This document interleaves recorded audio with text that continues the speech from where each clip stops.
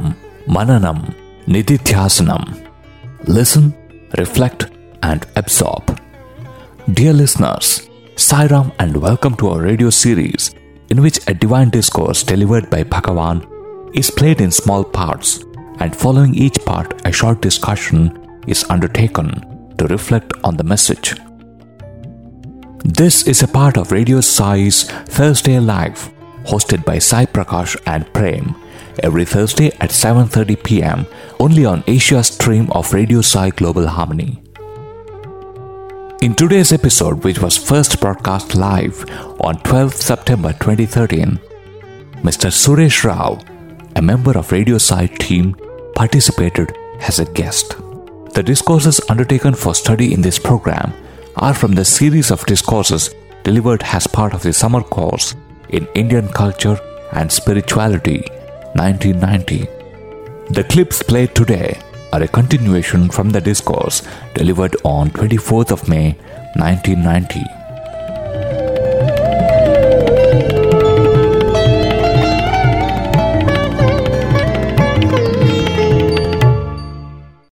This is Shravanam, Mananam, Nididhyasanam, where we study Swami's discourses. This is Prem from Team Radio Sai, as always being joined by Brother Sai Prakash. But we have another special participant in this episode of Shravanam, Mananam, Nididhyasanam. Dear listeners, we are happy to have the company of another colleague of us of Radio Sai, but much wiser than us, we believe. We are happy to have Suresh Rao sir with us. Welcome, sir, to the program. Thank you, Prem. He's not a new person to the Thursday Live. You've heard him on other segments, but I think it wouldn't be out of place to give a few words of introduction to him. Sir has been with the government in the atomic research, am I right, sir? Yeah, power projects. And he's retired from the Baba Atomic Research Center. But that is the worldly introduction about him. Sir is very well read, and he's going to be a wonderful value addition to this program, we believe, and we're happy to have him here. And listeners, if you've been following us, you will know that we are studying the 1990 Summer Course series. We are right now in the 6th discourse, hoping to complete it today. And this discourse is about the mind. And maybe shall I give a quick overview of what Swami has told so far? Yes, that would be really good. Yeah, what I've done is I've got an introduction here, which is not chronological, not as Swami is going through in the discourse, okay, but more theme-based. Maybe this will give an idea of what Swami has told so far. As typically of Swami starts with a small poem which kind of sums up the entire discourse, wherein he introduces the topic of the discourse, which is the mind, and then he says why mind is important. He gives the two primary functions of the mind. It can bind, it can liberate. Correct. And then Swami starts with why we should look at the mind. As I said, the cause for bondage and liberation. Then Swami makes a very pertinent point where he says, the mind, body and the Atma, the three aspects of any living organism, if it is coordinated, that is a typical example of a good human birth. Correct. And when there is no coordination, then you have an animal nature. So that is why to understand and to study the mind is very, very essential. The other point which Swami makes about the mind is that Swami says that mind is like the teeth of the cat. Okay. Which when it grasps the kitten, it doesn't harm it. But when it grasps the prey, which is the rat, it can kill it. Yes. So the mind is like that. It has dual nature, and depending on how it is used, it is beneficial or it is harmful. He also gives the example of the knife. Right. The example of a knife in the hand of a surgeon. Correct. And in the hand of a dacoit. And then Swami says that mind has 4 aspects, which is that manas, buddhi, chitta and ahankara. I mean, these are all descriptions about the mind. Correct. And then Swami goes on to say that essentially mind is nothing but a bundle of thoughts. Yes. So from there on, Swami goes on to explain why thoughts are so important. Because thoughts is what constitute the mind, and how thoughts are what man has, literally the power which man has in his hand. Correct. And then describing the importance of thought, Swami says that this whole creation has come about because of one thought. That's true. Sankalpa. Swami says the Lord who was one made the Sankalpa to become many. So if the many has to go back into that one, is the person who is steeped in duality has to go back to that unity, it is the same sankalpa which will help. True. Very And true. Swami says that is why sankalpa is so important. And talking about this diversity, Swami again emphasizes in 2 or 3 places where Swami says the mind and its thoughts are the only reason for duality. Okay. And how can you handle this duality? How can you do it? Swami says by diverting the thoughts towards inquiry. That is the best way. And then in talking about how to control the mind, Swami makes a few points. I think around 4 points which Swami makes. Okay. Tools of controlling the mind. In that, Swami says one is practice. Yes. Swami quotes the dialogue between Arjuna and Krishna, where Arjuna says the mind is so stubborn, the mind cannot be handled. And Krishna agrees with everything. He says, yes, what you've given is a perfect description of the mind. But then Krishna says it can be controlled by practice. And vairagya. So those are the first 2 points Swami says, practice and detachment. In detachment, Swami is saying what kind of detachment? The most understandable way of detachment is to give up selfishness. Correct. That is the easiest, and Swami brings in seva there, the idea of giving up selfishness. Then the third point which Swami makes is replacing bad thoughts with good thoughts. And Swami gives the example of when you have a foul smell, you light an agarbatti, you spray a room freshener. Correct. So when there are bad thoughts, you replace them with good thoughts. So that's the third technique. The fourth one is Swami saying, re-emphasizing to yourself, I'm not an animal, and emphasizing that I'm a man. That itself is a good technique to control the mind. Then the fifth point where Swami is saying is to wait when a thought arises. When a thought comes to the mind, do not plunge into action. Correct. Wait, pass it through the filter of the buddhi or the intellect, and then act. So that is where Swami spoke about why you should never be in a hurry. And most of man's problem is caused because he is impatient. So I think that is where Swami is come so far in this discourse. Maybe he will give us more points how to control the mind later. About this mind, I'd like to add a few points Yes, sir. I've been thinking about. I'm reminded when you talked about it, about what Swami Vivekananda once said about this mind. He says, we have all caught a Tartar about the mind, Tartar is one of those ferocious warriors of Genghis Khan, from Mongolia. Okay. And they were conquering, and half the world they had conquered actually. Genghis Khan the Great, they say. And when he came somewhere near India, in the northeast, a soldier in the camp shouted out to his captain, who was in the office, that, Sir, I have caught a Tartar. I have caught a Tartar, because that's the enemy. And so the captain says, okay, bring him in. He says, but sir, I can't bring him in. He says, why? He won't let me bring him in. So we have caught a Tartar, they say. It's like a catch-22 situation. Yeah. And talking of abhyasam, when Swami says practice, such an essential thing. I was just going across where in Gita Vani, Swami makes a point where Swami tells, this is one of the things Krishna tells Arjuna.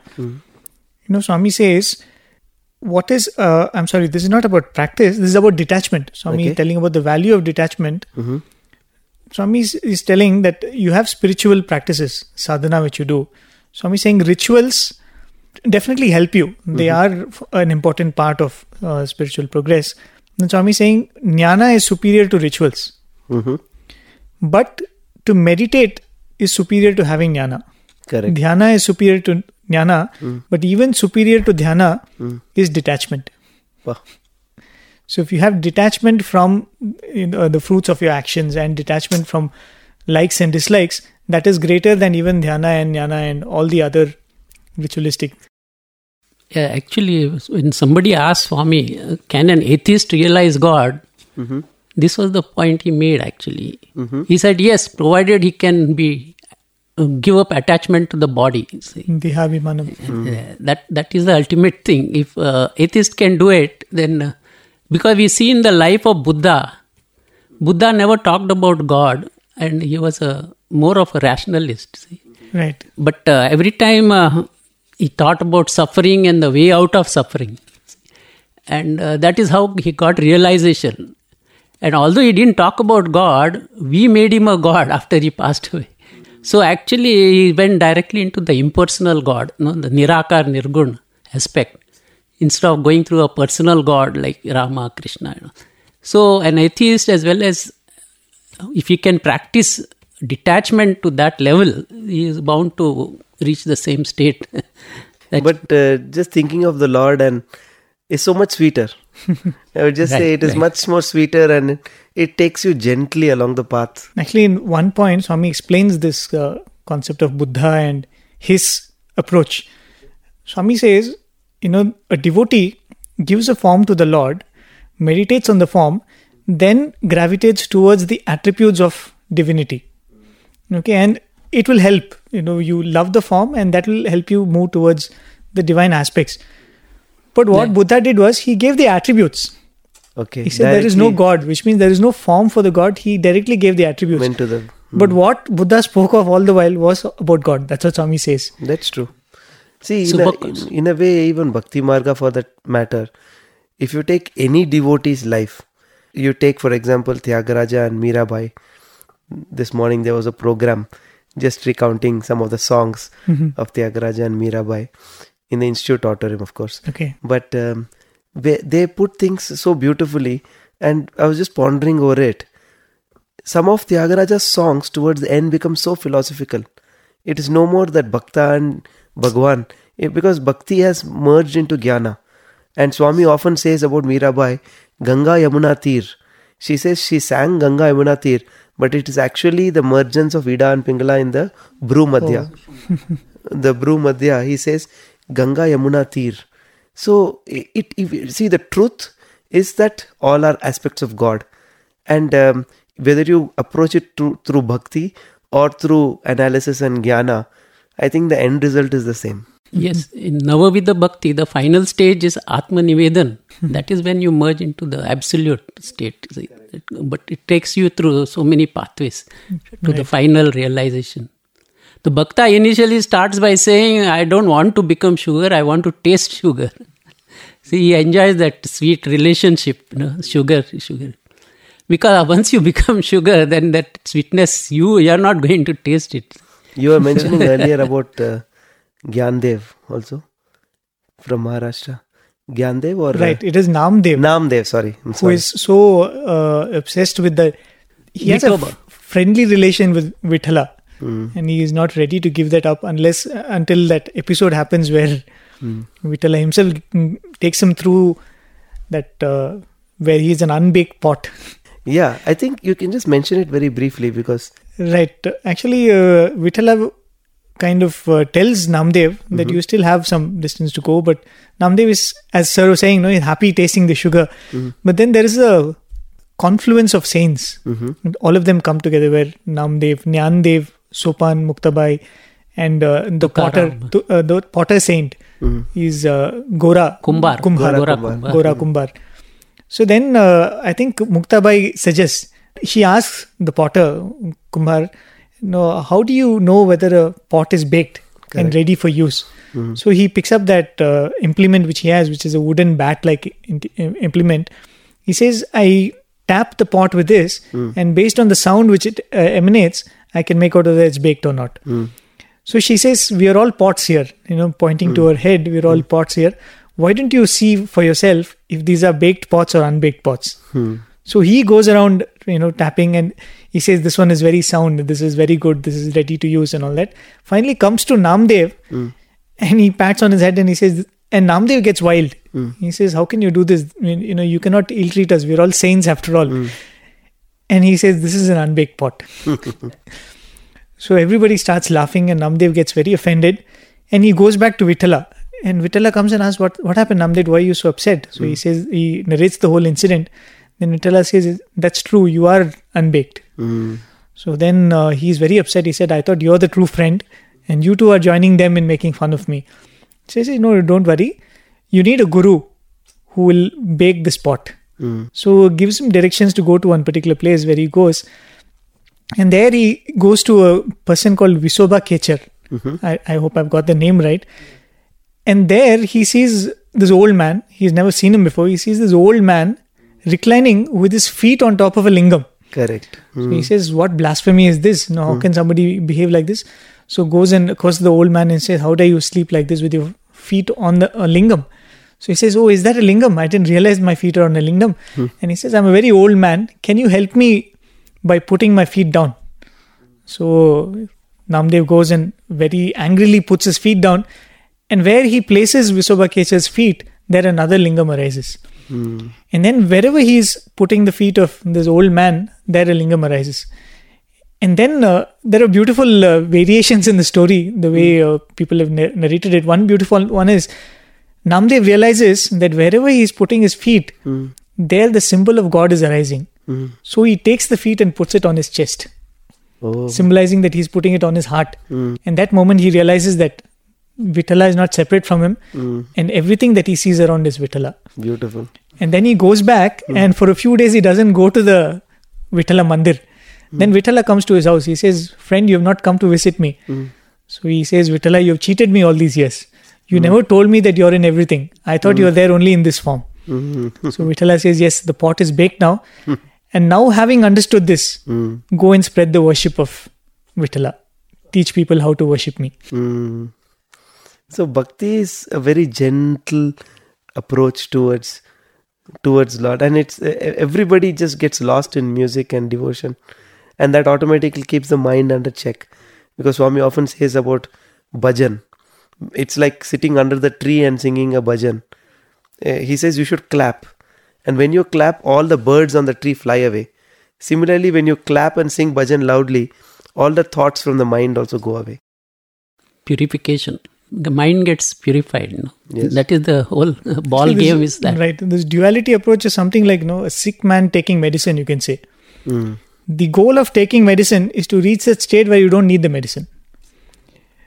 That is the idea of health. When I'm healthy, I have to stop taking this medicine. So let me take this medicine of duality, looking at the Lord as somebody separate and worshipping Him, till I reach that state where I'm healthy enough to know that I don't need this medicine. Swami says, mind is like a nartaki, dancer. And she dances and you also dance. She makes you dance to her tunes. So the only way to overcome this nartaki is to turn the word inside out, that is kirtana. So namasmarana and taking the name of the Lord is the only way to overcome this effect on the mind by the enchantress. Actually, I was just ruminating over the story. Every Ganesh Chaturthi, we have the story narrated, right? When you talk of how Krishna goes after the Shamantaka Mani and the bad name which comes to him without any reason, and the reason being that he sees the moon during the Chaturthi, and the moon has a curse where the Lord says that who sees you on this day will be prey to ill fame which they are not responsible for. Correct. If you look at it, of course, it's a very graphic and mythological story. The moon always symbolizes the mind. Very true. And one of the reasons why they say that is moon does not have light of its own. It only reflects the sun's light. So similarly, mind is supposed to be not self-illuminescent. It takes the light from the Atma and reflects. So mind symbolizes the moon. And here is the moon laughing at Ganesha. So the mind is mocking at divinity. The mind which is beautiful, which thinks it's beautiful and it's wonderful because of its logic and reasoning, at one point mocks at divinity. It says that there cannot be a creator, there cannot be something which is supreme and subtle like God. So when that happens, it's almost like God is telling that whoever turns to you will go through this ill fame and they'll go through all these things. That is one aspect of the thing. And later Krishna comes and does a small drama and he says, whoever ruminates on this story will be removed from that ill effect. Saying that namasmarana and thinking of the Lord, Bhagavatam will help you, reduce the ill effects of turning towards the mind. Chandrama Manaso Jata, Swami has quoted so many times. That's right. You think we should go on to the last clip of the discourse? There are 2 clips, each 5 minutes. So we'll play the first clip. If there is righteousness in the heart, there will be beauty in the character. If there is beauty in the character, there will be harmony in the home. If there is harmony in the home, there will be order in the nation. If there is order in the nation, there will be peace in the world. కనుకనే ఈ piece మనకు రావాలనుకున్నప్పుడు మనము ఈ రకమైనటువంటి యొక్క character సరైనటువంటి దీంట్లో నడతను మనం అభివృద్ధి పరచుకోవాలి. If you really want to have world peace, there is need for developing good character. మనం రైట్ యాక్షన్, అదే ధర్మము ధర్మము ధర్మము అన్నారు.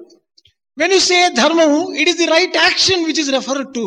ఈ రైట్ యాక్షన్ మనకు కావాలనుకున్నప్పుడు రైట్ థాట్స్ అనే సరైనటువంటి తలంపులు మనకు చిక్కాలి. If you really want to do right action, there must be right thoughts in you.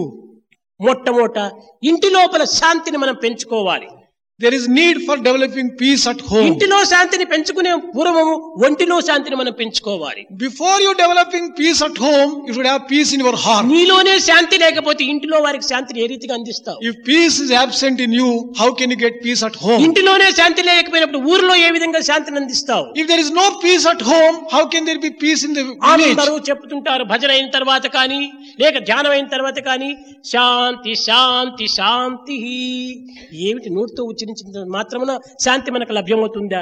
ఈ శాంతి యొక్క రహస్యాన్ని కూడా మనం చక్కగా గుర్తించాలి. We should know the secret of peace. ఆది భౌతిక శాంతి, ఆధ్యాత్మిక శాంతి. One is the Adi Bhautika peace, the other is Adhyatmika or spiritual peace. కనుక ఈ ఆది భౌతికమైనటువంటి దేహంతో మొట్టమొదటి శాంతిని పొందాలి. In the first instance, we should enjoy peace bodily. ఆది దైవికము, అదే మూడవ శాంతి. దైవికమనగా దైవం యొక్క అనుగ్రహంతో లభించేటువంటిది. ఇది నా ప్రయత్నం ఏమీ లేదు అని భగవంతునికి సరెండర్ కావటమే, అతనికి అర్పితం కావటమే ఇది ఆది దైవికము. Adi Daivika peace or Shanti can come only after surrendering yourself completely to God. అయితే భగవంతునికి శరణాగతుడైన తక్షణమే అన్ని భగవంతుడు చూసుకుంటాడా? After surrendering completely to God, would he take care కానీ of all the నీవు things? చేయవలసినటువంటి కర్తవ్యాన్ని నీవు ఆచరించాలి, చెయ్యాలి. But you have to be discharging your duties properly. కనుకనే కర్తవ్యం యోగం ఉచ్యతే. కర్తవ్యాన్ని నిర్వర్తించాలి. Therefore, doing duty is a very important thing. కర్తవ్యాన్ని నిర్వర్తించక కేవలము భగవంతుడే చూసుకుంటాడనుకుంటే ఇది కేవలం సోమరిపోతుతనము. Without discharging your own duties, if you say God will take care of everything, it is a sign of laziness. తట్టలో ఉండినటువంటి పదార్థం పొట్టలో చేరాలంటే నోటికి చేతికి పని పెట్టనక్కర్లేదా? If the dishes from the plate should reach the stomach, should you not give work కేవలం for the తట్టలో mouth and the ఉండినటువంటి hand? పదార్థాన్ని potato chapati potato chapati potato chapati ఎన్ని పర్యాయములు ఉచ్చరిస్తే మాత్రం నీ పొట్ట నిడుతుందా? By merely repeating and chanting potato chapati, can you fill your stomach? నీకు ఆ శక్తి ఉన్నది. You have the capacity. ఈ శక్తి లేనప్పుడు భగవంతునికి శరణాగతి అయినా పర్వాలేదు. If you don't have the capacity, then you surrendering to God is Shakti okay. ఉండినా లేకపోయినా సర్వం భగవత్ ప్రీత్యార్థము అనేటువంటి భావంతో నీవు ఆచరించు. Whether you have capacity or not, discharge everything as for the pleasure of God. విద్యార్థులారా, సంకల్పములు సరైనటువంటివిగా మనలో ఆవిర్భవించాలనుకుంటే కేవలము ఆధ్యాత్మిక మార్గంలో మనం ప్రవేశించాలి. If you really want to develop good thinking and good thoughts, అది follow the లేకుండా path మనకు of spirituality. సత్సంకల్పాలు ఏమాత్రం కూడా మనకు లభ్యం కావు. You cannot get good thoughts by no other way. సత్సంగంలో చేరాలి. Join good company. ఈ యొక్క మంచి సంఘంతో మనం చేరినప్పుడే ఇందులో ఈ సంకల్పాలకు ఒక అంటువ్యాధి అనేటువంటిది ఒకటి ఉంది. These good thoughts have got the nature of something like contagious. ఈ యొక్క వ్యాధి ఈ సంకల్పంలో ఆది నుంచి ఉంటుండాలి. This contagious nature is inherent in good దుష్ట thoughts. భావములు కలిగినటువంటి వారి సహవాసమే గన మనం పడితే మనకు కూడా ఆ దుష్ట భావాలు వస్తాయి. If you join bad company, you get bad thoughts. ఒకరి క్రోధంతో ఉండినటువంటి వారి యొక్క సహవాసం మనం పట్టిందంటే ఆ క్రోధం మనలో కూడా ఆవిర్భవిస్తాయి. Make friendship with an angry man, you will be infested with ఒక చిన్న anger. ఉదాహరణము. Here is a small example. నీవెవరినైనా ఒకరిని కోప్పడుకున్నావు, Suppose you are angry with someone. తదుపరి అతను కూడా నీ పైన కోపము పడతాడు. He has also replied with the same anger. అయితే అతని కోపానికి కారణం ఏమిటి? What is the cause of the నీ other man's కోపమే anger? అతని కోపం తెప్పించింది. Your anger has provoked his anger. కాబట్టి ఇదే అంటువ్యాధి. This is the meaning of contagious disease. కనుకనే దుస్సంగమును మనం ఏమాత్రం కూడా నువ్వు చేరరాదు. Do not join bad company at any cost. అదే ఐన్స్టీన్ కూడా చెప్పింది. Tell me your company, I shall tell you what you are. This is మనం ఎవరో మనం చెప్పుకోవాలనుకుంటే మన సంఘాన్ని మనం చక్కగా విచారణ చేయాలి. Tell me your company, I'll tell you what you are. This is what Einstein said. కనుక మనం సంఘమును సత్సంగాన్ని చేరాలి. Join good company. దీనిని సత్సంగత్వే నిస్సంగత్వం, నిర్సంగత్వే నిర్మోహత్వం, నిర్మోహత్వే నిశ్చలతత్వం, నిశ్చలతత్వే జీవన్ముక్తి. సత్సంగం అనేటువంటి దాని వల్లనే సత్సంకల్పాలు మనలో ఆవిర్భవిస్తాయి. By good company, you get good thoughts. That was a powerful segment on good company towards the end. You know, Swami has given many examples about good company. And one very, very unique example. Of course, there are the regular examples like the charcoal is lit a flame when in company with fire. And then the dust with air goes With up. water and Dust with water comes down. But one very beautiful example is, he says when Adi Shankara was going, he wanted to know which is the house of Mandana Mishra. Okay. And the common people there, they said, you go to the house, that parrot will be talking all philosophy. That is his house. So, the parrot also, in the company of such a revered scholar, starts talking philosophy. And he says, that is the house. You can easily find out. You don't find many parrots talking philosophy. right. It's also similar to that other parrot, Chinnakatha, which Swami says, where a hunter catches 2 parrots, sells one to the butcher and sells the other to a Brahmin, basically a guru. So after a few months, he goes to visit both the parrots. And the one in the Brahmins, this one, it's chanting Vedas. Imagine the same parrot.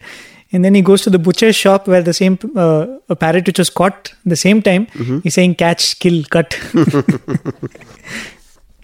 That's the nature of satsanga. Right. But you know, the way Swami is bringing in the various things and showing the connection is so beautiful. Because Swami is talking about character to start with. Correct. He's telling that, you know, when that beautiful adage of Swami, if there is righteousness in the heart, there is beauty in the character.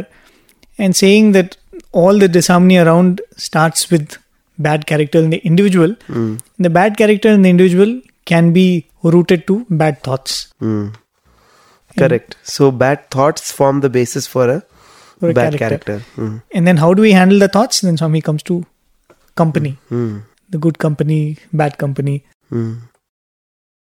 I remember one staunch Sai devotee who had talked with Swami and about these bad thoughts, you know. Okay.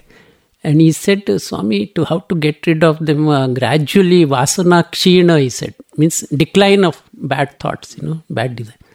Swami looked at him sternly and said, not vasana kshina, it's vasana kshaya. Means the bad thoughts have to be totally annihilated, destroyed before you can come out of it. It's not just decline and say little by little and all that. It doesn't work that way. You have to be stern with yourself and you have to be determined. See, that is sadhana. Then Swami goes on to explain about Shanti, Shanti, Shanti. Right. The 3 levels of Shanti. And here very beautifully Swami says, just by surrendering to the Lord, you cannot think that He will take care of everything. You have to do your duty. And it's very important because Name Partasti Kartavyam, Krishna himself has said, the Lord himself is not under any compulsion to do any duty. But He does everything to set an example. So in that sense, Swami says you have to do your duty, but don't be attached to the results. And that's how he says, that is surrender. Just by surrendering and saying, He will take care of everything, nothing is going to happen. But I don't know, I think that's the most difficult balance to get. Do and not expect anything out of it. I don't know, I always used to think, you know, if you've lost something, something very precious and you're frantically searching for it, search with it with complete involvement, but have no desire of finding it. You know, that's what Krishna is saying. And that is the essence of perfection in action, actually. I feel when you're least attached to what comes from it, that will be the most unbiased manner in which the action can be performed.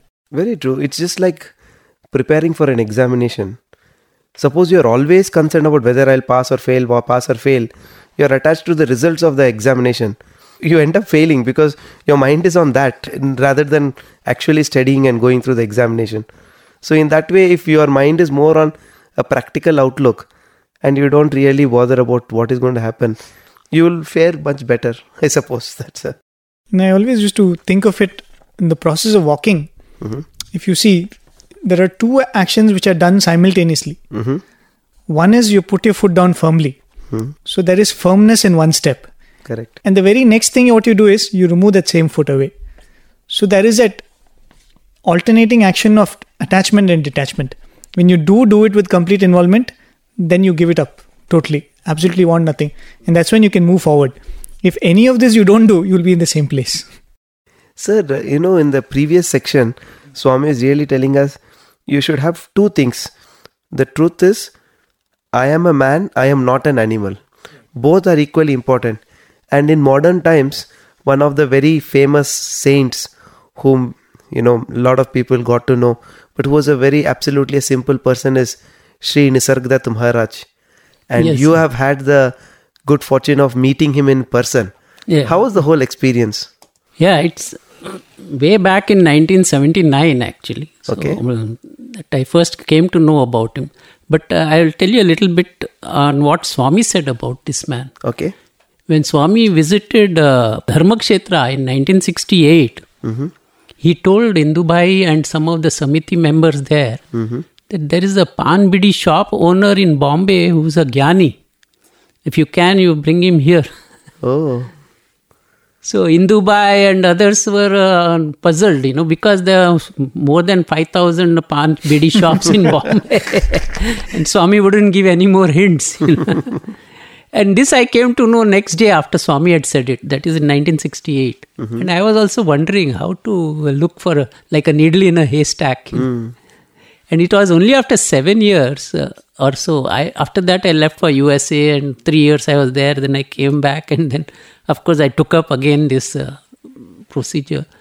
Only in 76 I came to know that it is Nisargadatta Maharaj. But he is also of that same approach like Ramana Maharishi. Inquiry. Full inquiry. Yes. He is a staunch Advaitist, what you call a Shuddha Advaitist. I mean, he doesn't have any other sides before him. No shifting gears. No shifting gears, yeah. You are fortunate because you could understand Marathi. Right. He spoke in... He speaks only in Marathi. He was hardly 8th standard something. And I was surprised when I visited him first with a friend who had known him also.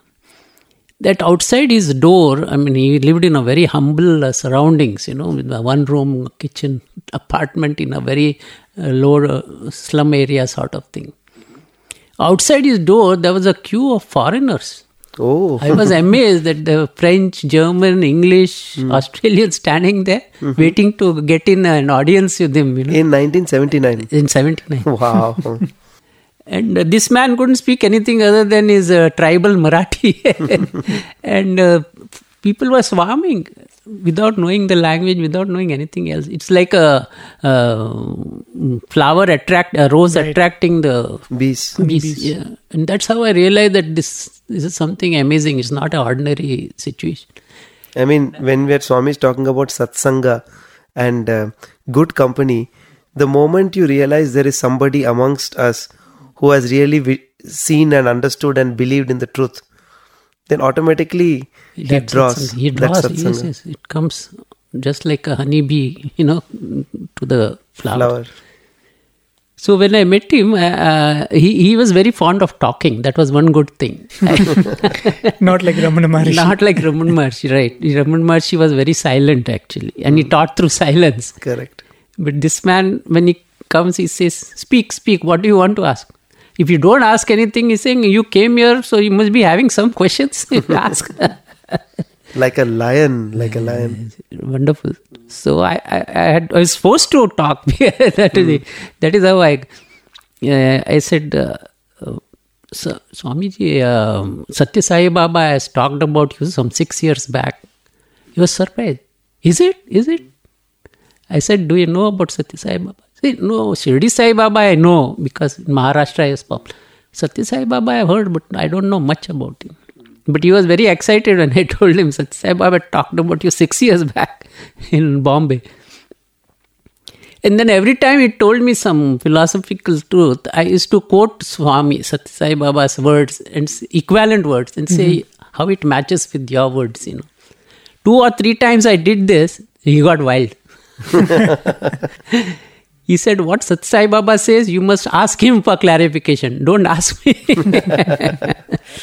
Because he talked from his own experience. He didn't go by scriptures or he didn't go by what the other man says or what the third party says.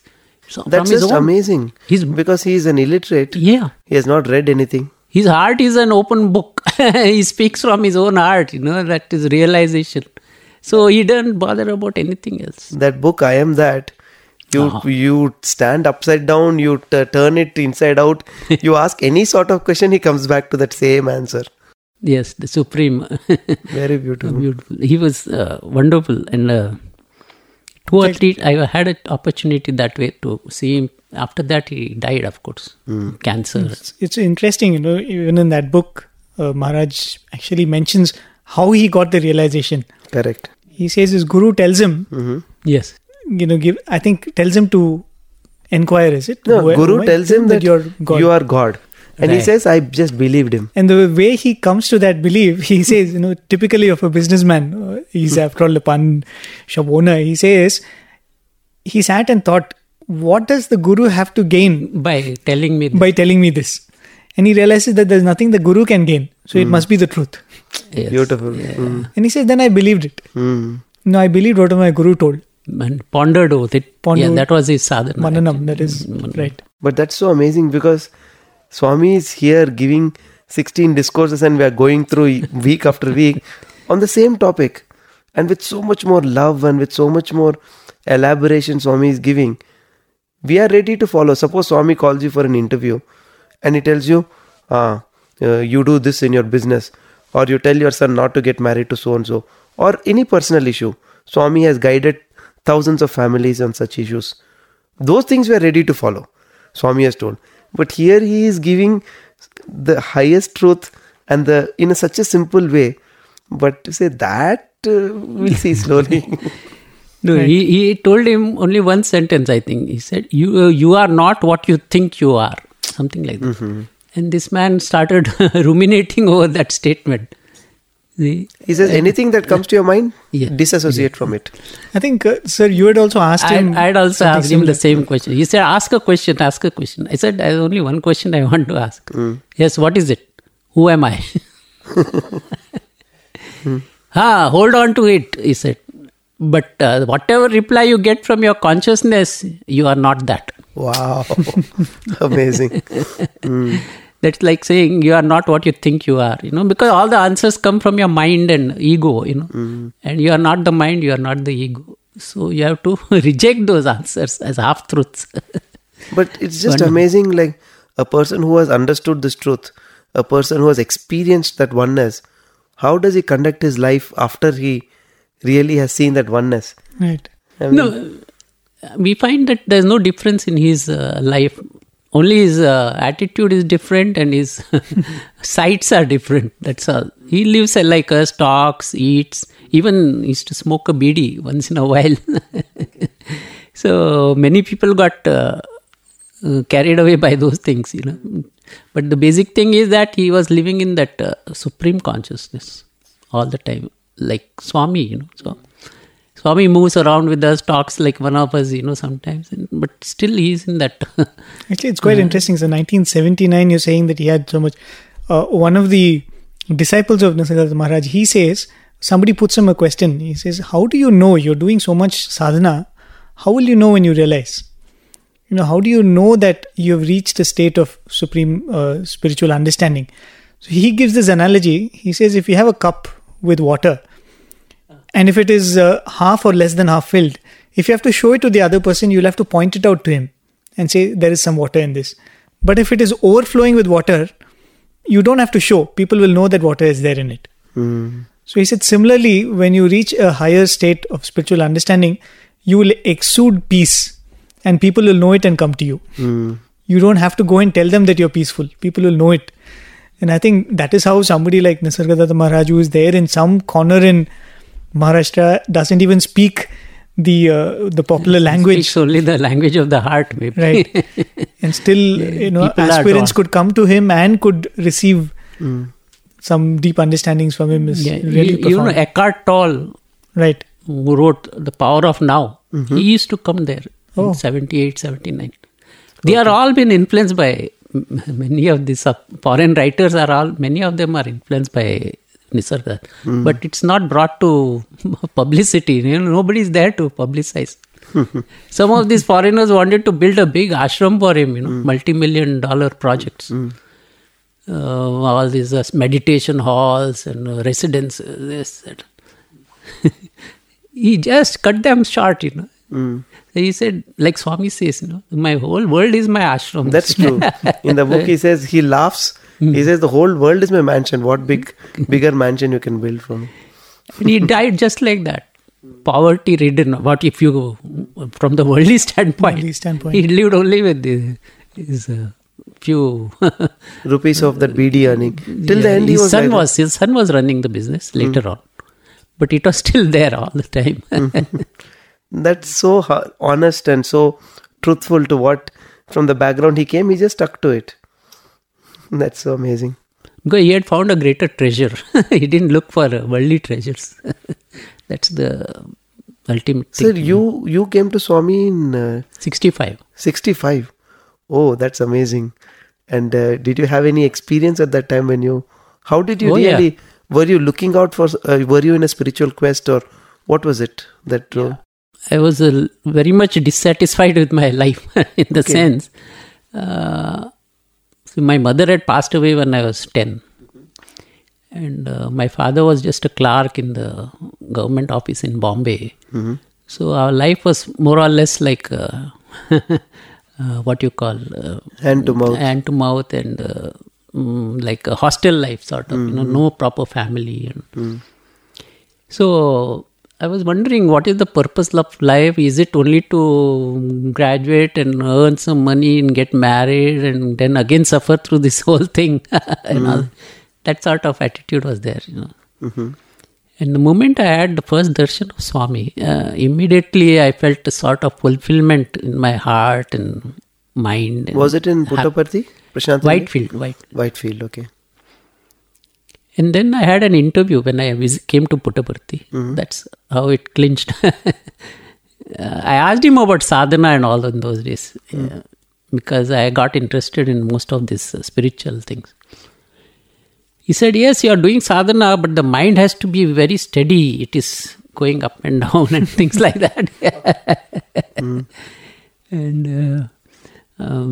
he advised me a lot of things. And then he said, come. And he embraced me.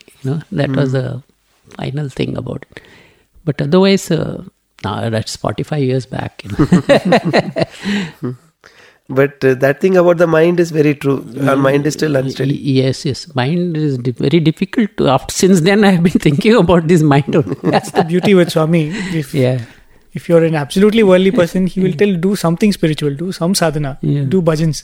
If you're a person already doing sadhana and bhajans, he'll tell you're doing, but your mind is not steady. And you're always raising the bar and edging you to go higher.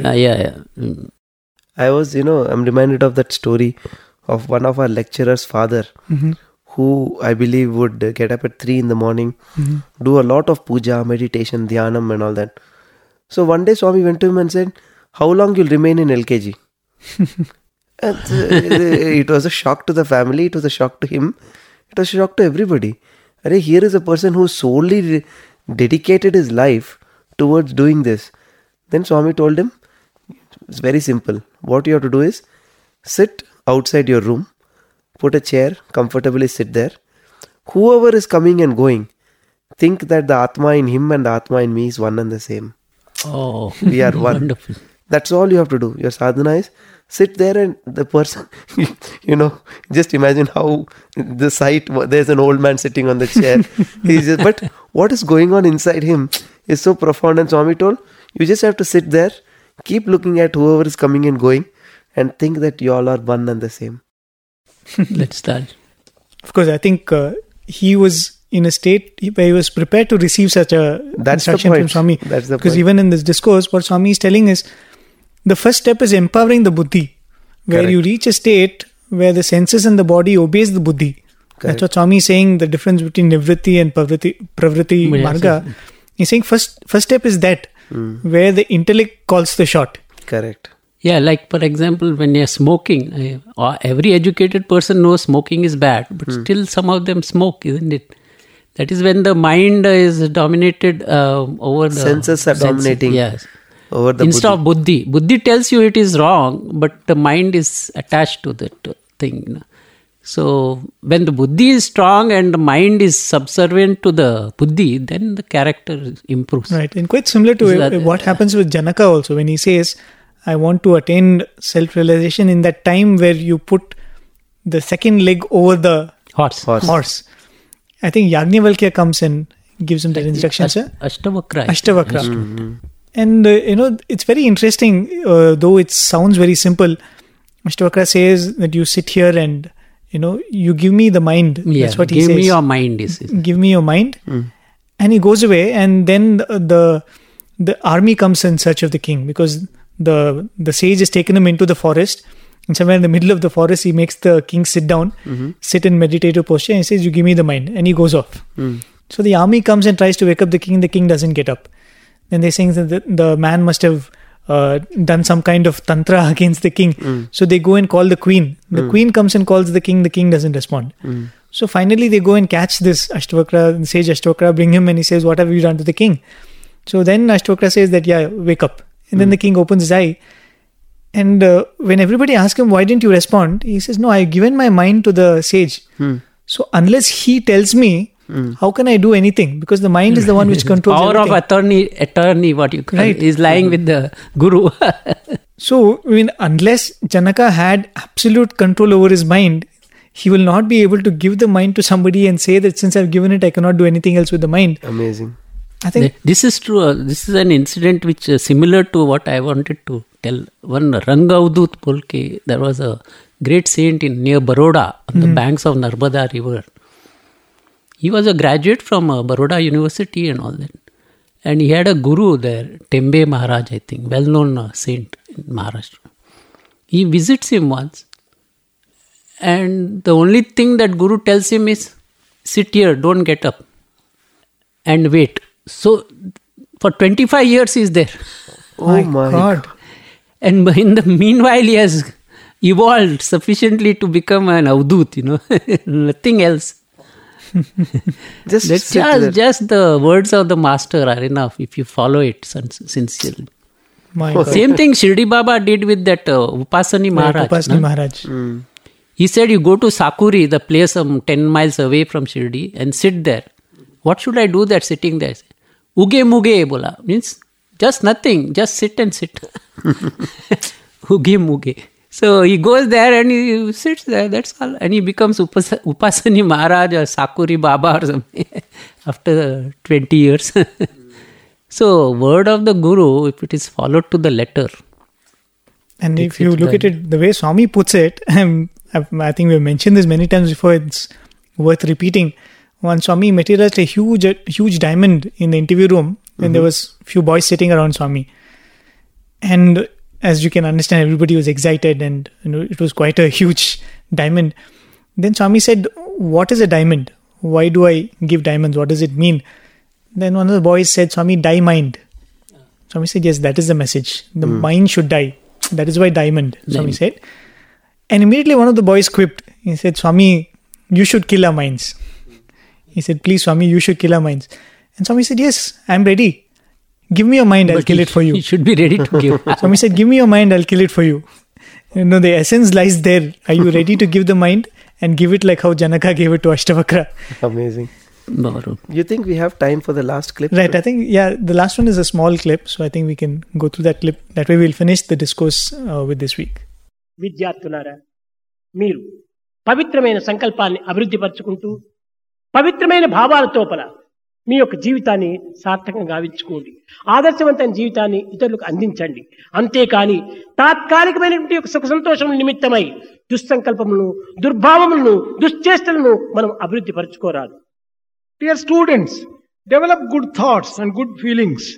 అవి మీకు అప్పటికప్పటికి మాత్రమే దానికి తగినటువంటి ఫలితం అందిస్తున్నాయి. కానీ అంతకు మించి 10 రెట్లు 100 రెట్లు కూడాను మనకు ప్రమాదం సంభవిస్తుంది. By bad thoughts, you may be able to just get some temporary joy, but you will be getting భవిష్యత్తు లక్ష్యంలో మీరు విచారణ చేయండి. Therefore, you have to think properly and deeply in these matters. ప్రతి దానికి రియాక్షన్, రీసౌండ్ అండ్ రిఫ్లెక్షన్ అనేటువంటిది ఉన్నది అనే సత్యాన్ని విశ్వసించండి. Have firm faith that everything has resound, reaction and reflection. నీవు చేసినటువంటివి అన్నీ కూడా నీకు తత్ఫలితంగా నీకు ఆ ఫలమును అందిస్తాయి. All your acts will yield fruits appropriately. ఏ విత్తులను నాటి ఈ చోట నుండినో ఆ ఫలములే మీకు అందుచుండు. By sowing what seeds you have come here, తల్లి గర్భము నుండి జన్మించినప్పుడు కంఠమాలలవేవి కానరావు. when a person is born from the womb of the mother, one doesn't come with any garland. లేవు. There will not be any garland of pearls or diamonds. బంగారు దండ మెడకు లేదు. There will be gold chain. There will not be gold chain either. రత్నాల హారములు రంజిల్లగా లేదు. There are no diamonds also. పచ్చల పేడను పెతకలేదు. There are no emeralds. కలదు కలదొక్క మాల మీ కంఠమందు. There is one garland undoubtedly. పూర్వజన్మాల కర్మల పొందుపరచి on the basis of the actions performed in the previous janma, చెడుగైన తుంచకుండా, without removing whether it is good or bad, all the things. బ్రహ్మ మీకిచ్చి పంపును బరువుమాల, కర్మలన్నీ చేర్చిన కంఠమాల, అదే మనమాల. Brahma will give you the garland of all the fruits of your actions, be it good or bad. It is a burdensome. మంచిని చేసి మంచి మాలను మనం ధరిస్తాం. Do good and get a good garland. పనులు చేసి చెడ్డమాలను ధరించనక్కర్లేదు. Do not do bad things and do not wear bad garlands. విద్యార్థులారా, పవిత్ర హృదయుడు, పవిత్ర కాలము. Dear students, sacred time, sacred hearts. మనం అనుభవించిన దానికి ప్రతి దానికి కూడాను మనం కృతజ్ఞత. ఒక విద్యార్థి ఇంతవరకు చెప్పాడు గ్రాటిట్యూడ్స్ అని. అది లేకపోవటం చేతనే అడవులలో ఉన్నటువంటి క్రూర మృగముల కంటే కూడాను మానవుడు హీనుడైపోతున్నాడు. Dear students, whenever we enjoy something, there should be a gratitude. If gratitude is not there, he is more cruel than animals and beasts. కింద పడిపోయినటువంటి ఒక టవల్ అందిస్తే థ్యాంక్స్ అంటారు. కానీ ఇన్ని చేసినందుకు భగవంతునికి థ్యాంక్స్ చెప్పనక్కర్లేదా? For merely handing over a hanky which has fallen, you say thanks. Should you not thank God who has conferred విశాల జగత్తును అందించాడు. He has given you all the things. పవిత్రమైనటువంటి వాతావరణం కలిగించాడు. He has given you sacred environment. త్రాగుటకు జలాన్ని ఇచ్చాడు. He has given you water. పీల్చుకొనుటకు గాలి ఇచ్చాడు. He has given you air to breathe. ఉండుటకు స్థానం ఇచ్చాడు. He has given you earth to live upon. ఇన్ని రకమైనటువంటి పంచభూతములు మీకు ప్రసాదించినప్పుడు ఈ పంచభూతముల యొక్క ప్రభావాన్ని మీరు అనుభవిస్తూ ఈ పంచభూతములు అందించినటువంటి వానికి తగినటువంటి యొక్క కృతజ్ఞత చెప్పకపోవటం ఇదే గొప్ప పాపం. It is a great sin if you do not really thank God who has conferred the 5 elements on you which sustain your life and which you are living. మన డబ్బుతో మనం కొన్నాము నేల. Are we buying with our own? మన డబ్బుతో మనం కట్టాము ఇల్లు. We have constructed our own house with our money. Corporation వాళ్ళు ఆ ఇంటికి ట్యాక్స్ కట్టమంటాడు. But the corporation people ask us to pay tax. పోనీ అతను అందించేటువంటి ఏమిటి? కరెంటును అందిస్తున్నాడు. They supply current. నీరును అందిస్తున్నాడు. They supply water. ఊరికే అందిస్తున్నారా? Are they giving you free? దానికి కూడా ట్యాక్స్ కట్టమంటున్నాడు. You have to pay separate tariff. ఏదో ఒక కొళాయి వాటర్ అంతా అందించినందుకే ట్యాక్స్ ఇస్తున్నాము. For the mere tap water, you are ఏదో giving. 2 బల్బులు మనం దగిలించుకున్నందుకే దానికి ట్యాక్స్ ఇస్తున్నాము. For merely burning 2 bulbs, you are ఇంత paying విషయాన్ని tax. ప్రకాశింపజేసేటువంటి సూర్యుని అందించినందుకు మనం ఏమి ట్యాక్స్ ఇస్తున్నాము? What type of tax are we paying to God for giving this great మలయ sun? మారుతాన్ని మనం వీపించి తద్వారా మనకు గాలిని అందించినటువంటి యొక్క ఈ పరమాత్మనికి మనం ఏమి ట్యాక్స్ కడుతున్నాం? For God who has given this air which we breathe in and breathe out, what tax are we paying him? కుంభవర్షాన్ని కురిపించి ప్రపంచమనంతా కూడాను చల్లబరిచినటువంటి యొక్క ఈ నీటికి మనము భగవంతునికి ఏమి ట్యాక్స్ అందిస్తున్నాము? For the water which God supplies through a big downpour, what are the taxes that you are paying to the God? ఇంత మాత్రం మానవుడు విచారించనక్కర్లేదా? Should not man think at least this much? ఇది మనలో ఉండినటువంటి యొక్క మనసు యొక్క తమో గుణం యొక్క ప్రభావం. This is the effect of the tamo guna which is prevailing in us. మనస్సులో కూడాను 3 గుణములు ఉంటున్నవి. Mind also has 3 types of good, 3 qualities. సత్వ రజో తమో గుణాలు. Those are sattva quality, rajo quality and tamo quality. వీటి యొక్క ప్రభావాలను గురించి రేపు మనం ముచ్చటించుకుందాం. Very powerful message. Very powerful, and how beautifully Swami leads from one thing to the other is so wonderful, so seamlessly leading it to the other topic he says I'm going to take up next. Gratitude. When Swami came here and he was talking, he used this word kritajnata and gratitude. Right, correct. So much When of Swami visited the studio. Yes. Correct. And another place he has said, the sun Aditya is for gratitude he is the symbol. Oh, Okay. And a person who's ungrateful, he takes away the Vision. sun is for light, Right. and light. Eyes. So he loses even his vision due to ingratitude. my God. And that also he had said. And another thing he said was pay rent. Right. Correct. Gratitude to parents is just like you have to pay house tax and water tax. We have to be grateful for all these things. I think it's quite similar to what Swami said when he was here, when he inaugurated the studio. He was emphasizing so much on the point that you should show gratitude to Gopal Srinivasan. Swami said he has set up this whole thing, you have to show gratitude to him. It's quite similar to Swami saying pay respects to your parents. Though all we owe is to God, all we have got is from God, we have to have gratitude even to the people who have been channels for that grace. In the meanwhile, don't forget that God is the one doing everything. Right. But the whole concept of 5 elements creating this entire universe, isn't it so amazing? Fire, water, ether, wind, earth. And everything comes within these 5 elements. Swami says. We are also part of that 5 elements. The other pattern, which I'm not able to overlook here beautifully, Swami starts by saying that the duality starts in the mind. The thoughts are the reason for all illusion and duality and everything. So the way Swami has drawn the flowchart literally is, the duality arises in the mind. That leads to thoughts, which Swami says mind is a bundle of thoughts. That thoughts actually leads to karma. And action leads to reaction and reflection, which means karma is going to take you into that cycle. So that cycle, and Swami says that what you sow, you have to reap. There is no escape from it. Correct. And that Swami talks about that Kantamala, that everybody is born with that. So from a state where, nascent state of illusion, we are going deeper and deeper and deeper into illusion. Swami says you'll get into that cycle and you'll get held up in it. And the remedy also, Swami says, the same step backwards. Swami says, okay, now you're into the action-reaction cycle.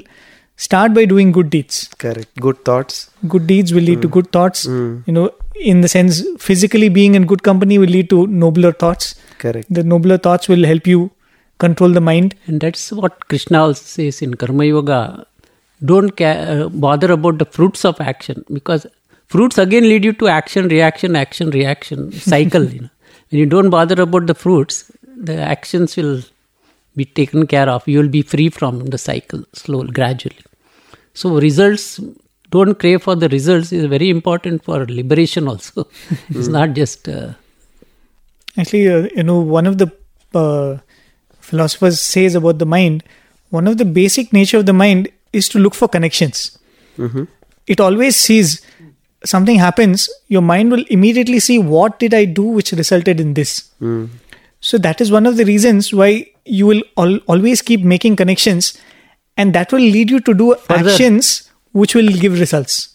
So that is why the idea of looking at things very, very practically without trying to connect it with anything else, to take things as they are, will help you also do actions like that without looking for reactions.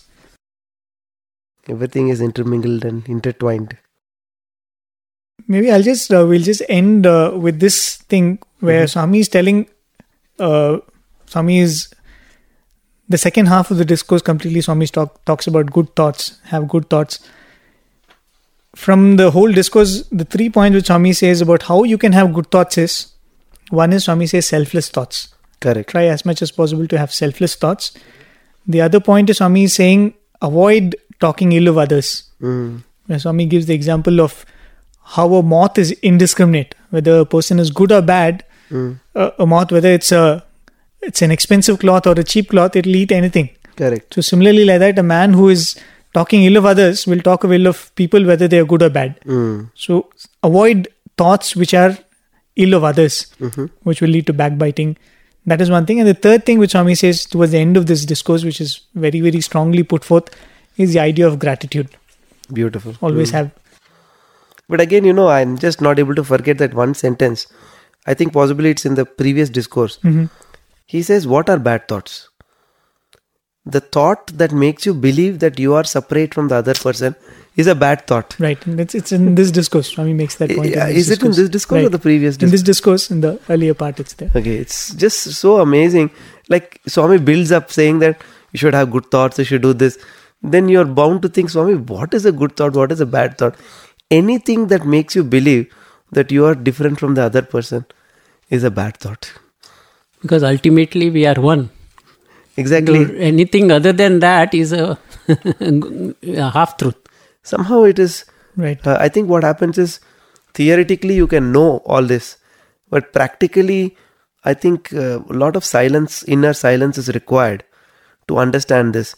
And that's probably the reason why everybody went through, Ramana Maharishi went through that period of silence and introspection.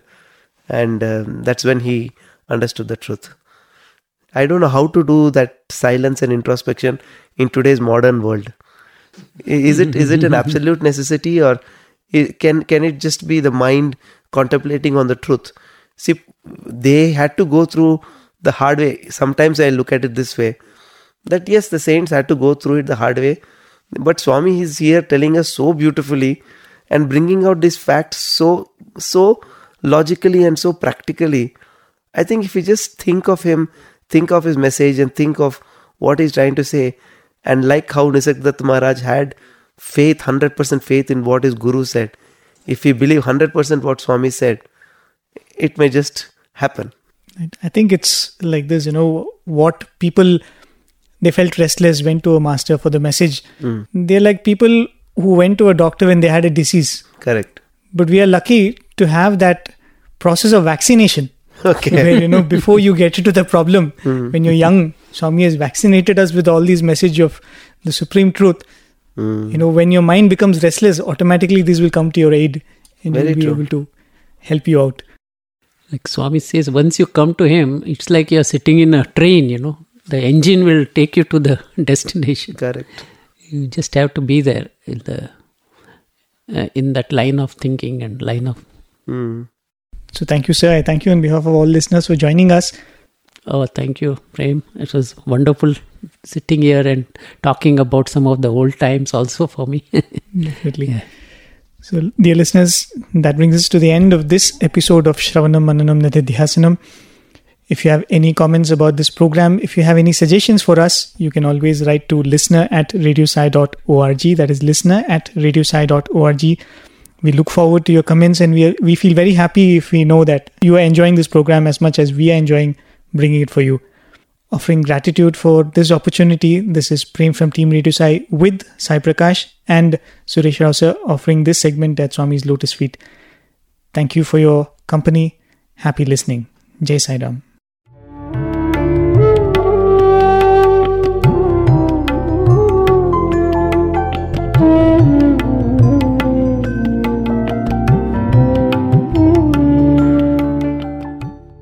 Sai Ram, you just heard an episode of our radio series, Shravanam Mananam Nididhyasanam. That is, listen, reflect and absorb.